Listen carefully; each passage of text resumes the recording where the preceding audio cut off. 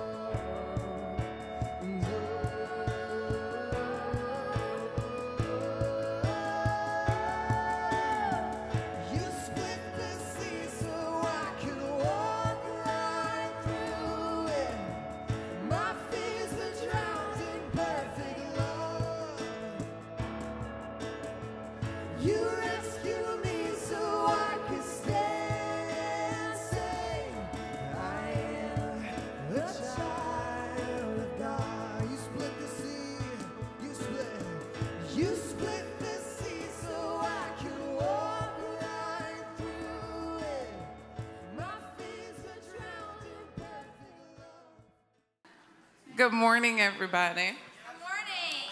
It's so good to see everybody here this Labor Day weekend. Welcome to September. I have the pleasure. My name is Antramika Knight, and I have the pleasure of welcoming you here to River City this morning. Here at River City, we start out every Sunday by reading a psalm. It is a way we connect to the global church. There are churches all over the world who are reading and studying this psalm as well as part of the lectionary. Today's psalm is Psalm 15, and we read from the ESV. And it says, a psalm of David. O Lord, who shall sojourn in your tent? Who shall dwell in your holy hill? He who walks blamelessly and does what is right and speaks truth in his heart, who does not slander with his tongue and does no evil to his neighbor, nor takes up a reproach against his friend, in whose eyes a vile person is despised, but who honors those who fear the Lord, who swears in his own hurt and does not change, who does not put out his money at interest, and who does not take a bribe against the innocent. He who does these things shall never be moved. All right, and we'll pray. God, thank you for our family here at River City. Thank you for those who are joining us today, that are visiting out of town or visiting River City for the first time. We thank you for each one of those people, God, who you have chosen and selected. Thank you that they are here with us today so that we can connect with them. We don't take connection as just something to say or tout. It's something we attempt to knit in our hearts, Father God. God, we pray that we make room at the table for everyone. It is never too crowded for another friend or loved one or family member. Lord, we just continue to pray for our sisters and brothers in Christ who are also gathering this morning or gathered last night, those who may have to gather in secret. Lord, thank you that you have left such a holy word for us to study, to find ways to be more intimate with you. And these things we pray, amen. Thank you, God, that your word is true. You are a faithful God. This is who you say that you are. We believe you this morning. Give us patience to endure, Father. Patience to press on. Patience to trust and believe in the dreams and the futures that you've put in our heart of what this world and our environments can be when they're drenched in your love, God. Drench us in your love. Drench us in your mercy. We receive it, God. We want it. We need it, God. We need your presence, Lord. Let us get away from want and just step right into the need, God. Recognizing the need that we need you to wake up in the morning. Because we woke up this morning, that means you are faithful. Because there's something for us today that you have to do through us, God. The fruits that we're to produce through being deep in your presence and knowing who you are and loving you unconditionally like you love us, God. Trusting you unconditionally. Being obedient because you're a good Father and you know what's good for us. And these things you say in 1 Peter are because you love us. We're not smarter than you. We don't know more. We don't know better. Your way is always better, God.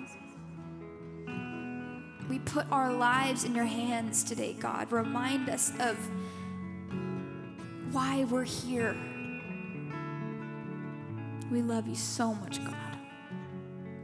We just want to rededicate our lives and what that looks like, really living for you, Jesus, for more of you in the land of the living and of the dead. May they just rise back to life through the love that you've put in us, God. In Jesus' name we pray. Amen. How are we doing? All right, I'm going to get you to the potluck. Why are all these pencils here? Okay, so we're continuing our look through 1 Peter this morning, moving into chapter 2, as we've discussed as a staff. You good over there? As we've discussed as a staff, we thought 1 Peter was a logical follow-up to our walk through, our journey through the Gospel of Mark. We'll see over and over how Peter's experiences with Jesus in Mark shaped his later ministry. The lessons he learned as a spiritual child with Jesus mature into his apostolic ministry later. You've heard some of our Scotland team this morning. Our theme this year, as you saw in the video, was the Great Adventure. And Maggie, our speaker, Maggie Bowling, she works at Stonebridge. She was our camp speaker this year. She used that adventure metaphor, walking the students through their spiritual journey. During camp, we had morning talks as well, some teaching time, and then the kids had an opportunity to have a small group discussion after that. And our team helped with that. On the first morning, one of the Potter's House leaders, she shared, she's a doctor with the National Health Service over there. She's also a former camper. She shared about her adventure with them on the Mercy ships last year. I shared a little bit about my personal adventure, some of the lessons I've learned in my walk with the Lord. Then Emily shared a little bit about her adventure over the last year and some of the truths God's been showing her in the last year. And for the last morning, I spoke about Peter's adventure, right? Looking at Peter and Mark, and then how in 1st and 2nd Peter we see the maturing that he went through in the course of the mistakes we saw him make in Mark. And I'm not going to go through it that way here this morning because that's beyond the scope of what we're doing. But I wanted to just give you an idea of what else camp was about. It wasn't just about paint wars and eggs on heads and water balloons. So today we pick up in chapter 2 of 1 Peter. I do like how Jordan framed this letter last week from the voice of a father. I can relate to that voice. There are so many things I want to tell Keegan, to give him knowledge about things, to equip him for various situations he's going to face. I'm trying to clue him into some things, many that I didn't handle well and some that I did. Here's what worked for me. Here's where I wish I had done something different because the way I handled it turned out pretty poorly. And if you're a parent, though, you know that vicarious learning is really just something that social scientists study to explain why very few people learn from the lessons of other people's mistakes. We tell our kids all sorts of things, but we know they're going to make their own decisions, right? And they're going to reach their own consequences for those decisions. The hard part is that our experience, which motivated these good words to our kids, right, in the first place about how to handle certain situations, our experience also eliminates much of the surprise about the consequences they face when they make their own decisions, despite our best advice. The point is, I'm still going to pass on those things to Keegan. I'm still going to try to tell him those things because I love him. And that's the heart from which Peter is writing this letter, right? These words to these exiles outside of Jerusalem. He wants them to benefit from the lessons he learned walking with Jesus for 3 years and the lessons he learned through the missteps he made along the way. That's what we do as parents too. All right, so I'm going to read our passage this morning, 1 Peter 2. We're doing the first 12 verses. I'm reading from the NIV, changing it up a little bit. That's what my Bible's in, sorry. All right. Therefore, rid yourselves of all malice and all deceit, hypocrisy, envy, and slander of every kind. Like the newborn babies, crave pure spiritual milk, so that by it you may grow up in your salvation, now that you have tasted that the Lord is good. As you come to him, the living stone, rejected by humans, but chosen by God and precious to him, you also, like living stones, are being built into a spiritual house to be a holy priesthood, offering spiritual sacrifices acceptable to God through Jesus Christ. For in Scripture it says, "See, I lay a stone in Zion, a chosen and precious cornerstone, and the one who trusts in him will never be put to shame." Now to you who believe, this stone is precious. But to those who do not believe, the stone the builders rejected has become the cornerstone, and a stone that causes people to stumble, and a rock that makes them fall. They stumble because they disobey the message, which is also what they were destined for. But you are a chosen people, a royal priesthood, a holy nation, God's special possession, that you may declare the praises of him who called you out of darkness into his wonderful light. Once you were not a people, but now you are the people of God. Once you had not received mercy, but now you have received mercy. Dear friends, I urge you as foreigners and exiles to abstain from sinful desires, which wage war against your soul. Live such good lives among the pagans, that though they accuse you of doing wrong, they may see your good deeds and glorify God on the day he visits us. Let's pray. Lord, I thank you for your word. I thank you that it is a living word. I thank you that it is new each time we read it. You speak to us through it. Give us eyes to see what you're speaking through those words. Give us ears to hear your spirit move within us. In your name we pray. Amen. All right, so the chapter opens with Peter writing about all these things, right, to eliminate from one's life. Therefore. Now, when you see a therefore in Scripture, your antenna should go up, right, and compel you to flip back to the previous sentence or the previous paragraph or the previous chapter, or scroll up on your Bible app or swipe right, whatever. Chapter 1 ends with Peter calling them to love one another deeply from the heart and reminding them that they were born again of imperishable seed through the living and enduring word of God, and this is the word that was preached to them. Therefore, he opens chapter 2. Because of this living and enduring word, in response to this living and enduring word, and their desire to love one another with a deep, sincere love, Peter pleads with them to rid themselves of all malice and deceit, hypocrisy, envy, and slander of every kind. Why? Because Peter knows it's impossible to deeply love one another when these kinds of sins permeate our hearts and minds. You can't sincerely love one another that you envy. When envy creeps in, your love for another, you love another because you might end up with something. You might benefit from something that they have, right? That thing that you envy. So he says resist the temptation, right? To get caught up in these things. Right? And I think we have a tendency to read that list and think, oh, this is a list of things that the church says don't do. Right? Resist that temptation as well. To view this as another list of don'ts that the church is trying to saddle you with, right? To make sure you're living right. This is the cry of a father to his children who understands through his own mistakes how these sins get in the way of what Jesus called him to and calls us to. All right. He goes on, like newborn babies, crave pure spiritual milk, so that by it you may grow up in your salvation, now that you have tasted that the Lord is good. Crave pure spiritual milk. Here Peter's adding another metaphor for the word, right? Crave this milk, crave this word, crave this Jesus. We crave a lot of things. We crave our favorite foods. When women are pregnant, they crave really odd things, really odd combinations of things. It's September, so many of you are probably craving something pumpkin spiced. When a baby is hungry, that baby is unrelenting, right, in acquiring that milk. And they let you know. They can't explain it because they don't have the words for it, or any words for that matter. But once they've tasted that milk for the first time, they crave it. Peter is suggesting here that Jesus is just like that. Right? The word is like that. Once we've tasted Jesus, we crave it. The psalmist understood that, right? Taste and see that the Lord is good. Why? 2 reasons.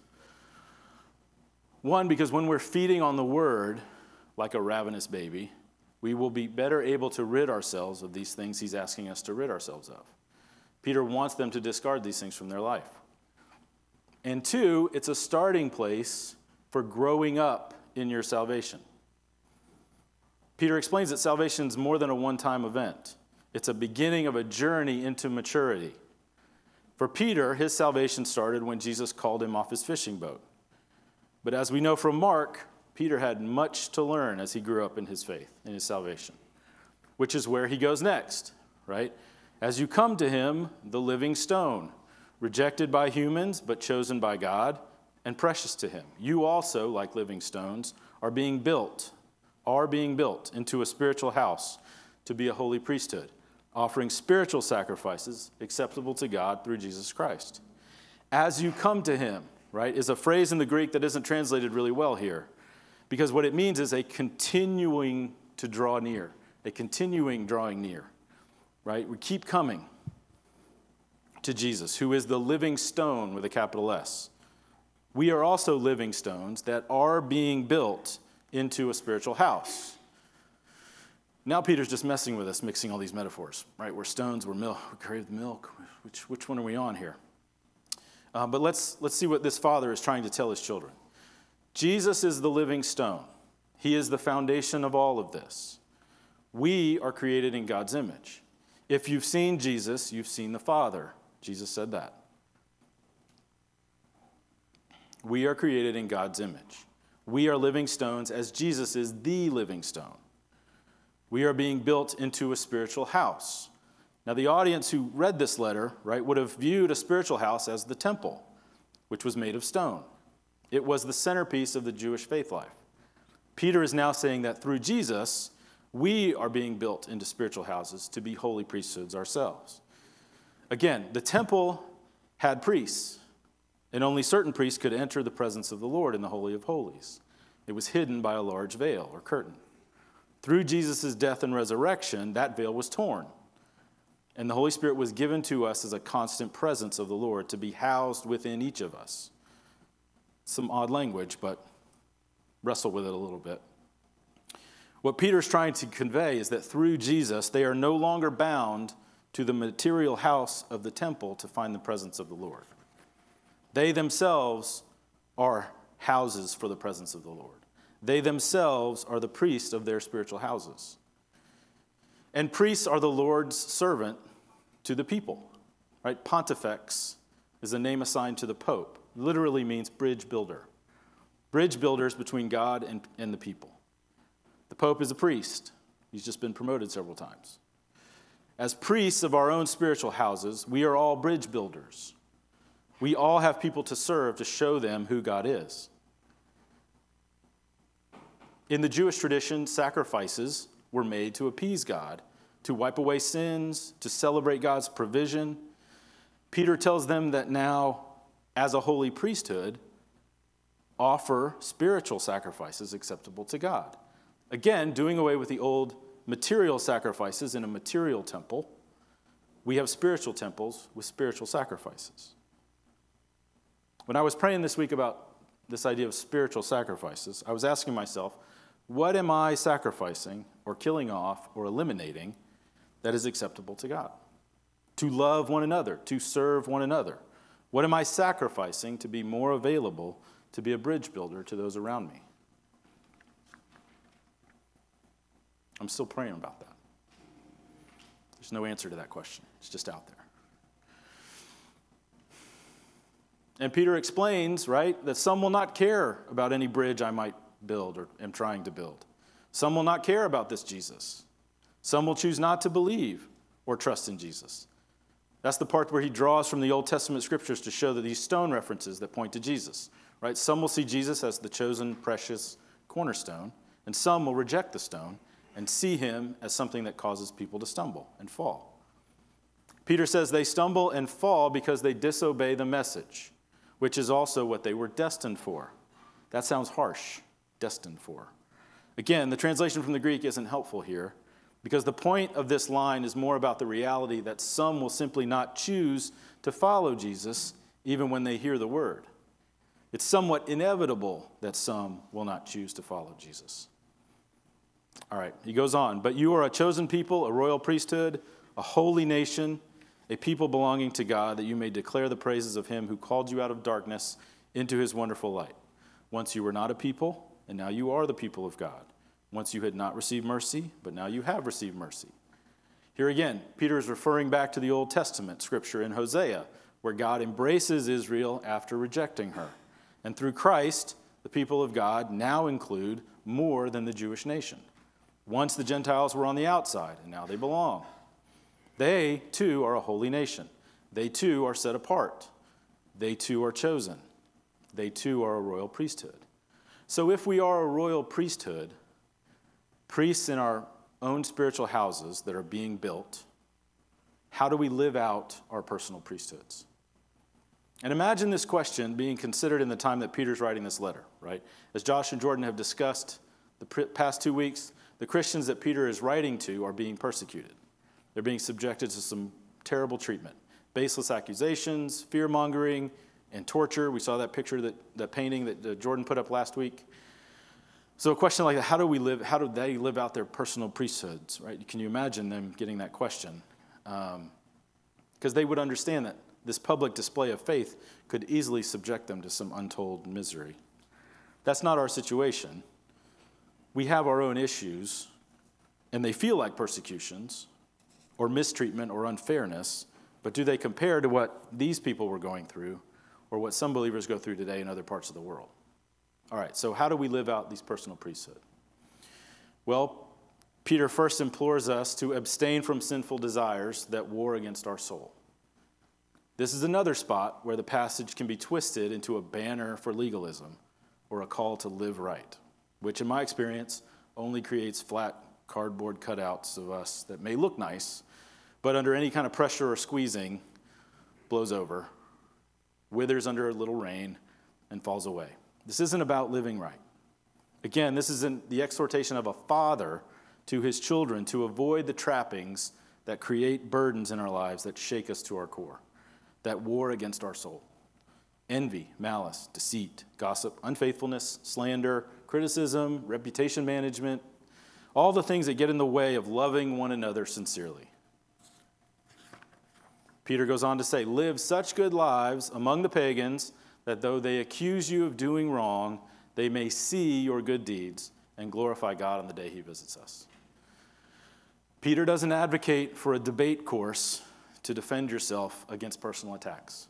He doesn't advocate for an apologetics course to defend God against those who don't believe or who doubt. He says, live good lives. Let your life be your testimony to those around you. To those who have bought into the lies told about you, or told about the church, or told about God, just live out what you believe. Live as Jesus taught us to live. I like how Paul addressed what is meant here to live as Jesus taught us in Romans. Do you show contempt for the riches of God's kindness, forbearance, and patience, not realizing that God's kindness is intended to lead you to repentance? Not argument, not right living, not polished exteriors, kindness. Because they may see what you're doing. Now they may not, right? They may be blind to it, willfully. But they may. And what they see may turn that stumbling block for them into a cornerstone. And Peter's not encouraging them to take this approach to gain some reward, right, when Jesus comes back. That's not what that last part of verse 12 is about. Can we pull up verse 12 again? Live such good lives among the pagans that though they accuse you of doing wrong, they may see your good deeds and glorify God on the day he visits us. What he's saying there is that if we will live good lives among the others in our life, they may see our good deeds, see God in us, and glorify God when they taste the goodness that he is, that is demonstrated in the lives we are living among them. The day he visits us speaks more to the experience of a personal revelation of Christ in their lives. The day he visits, the day he enters their life, and we recognize him for who he is. All right. In summary, right? Peter encourages these exiles to continue drawing near to the Lord, to continue to build their spiritual houses where the Holy Spirit dwells, offering spiritual sacrifices as they work out how to serve as priests to those around them, not with words or apologetics or argument, but in the way they live as citizens of the kingdom of God in exile in their communities. We bear the same markers as the recipients of Peter's letter. We too have bridges to build with the people around us so that they may see our good deeds and the one who makes anything good, Jesus. So that they may see Jesus as the cornerstone that he is of their own spiritual house, instead of the stumbling block that he may be for them. All right, I want to leave us with some questions to ponder for the week. These are first-person questions, as if you are asking them of yourself. So I'm going to ask you to close your eyes, and let's just see if one of these connects with you.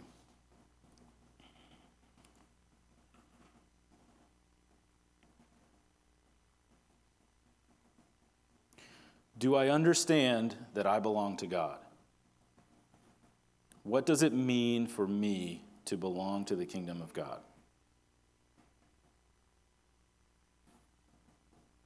What are my spiritual sacrifices? What do I need to sacrifice for the sake of those I am to serve? What am I sacrificing to be more available as a bridge builder to those around me?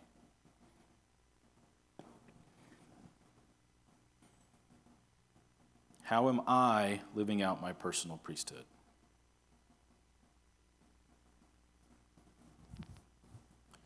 Lord, I thank you for your presence. Your presence here this morning as we worship together. Your presence in your word, your presence in our hearts, in our own spiritual houses. I pray that we would know that we belong to you, that we are precious in your eyes, that we are chosen.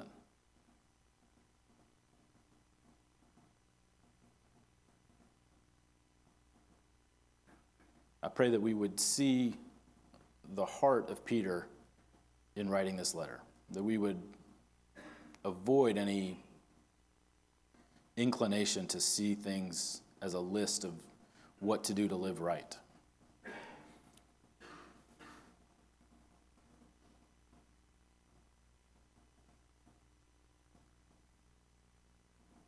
I pray that our lives would be testimonies to those around us. The way we handle tough situations, the way we lend a hand, the way we serve.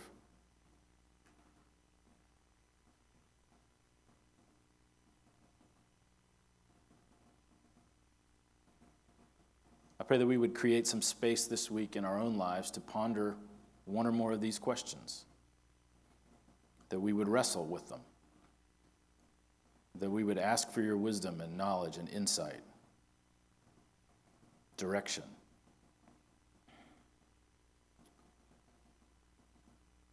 That we would open ourselves up to your leading, to that tap on the shoulder, to that whisper in our ear.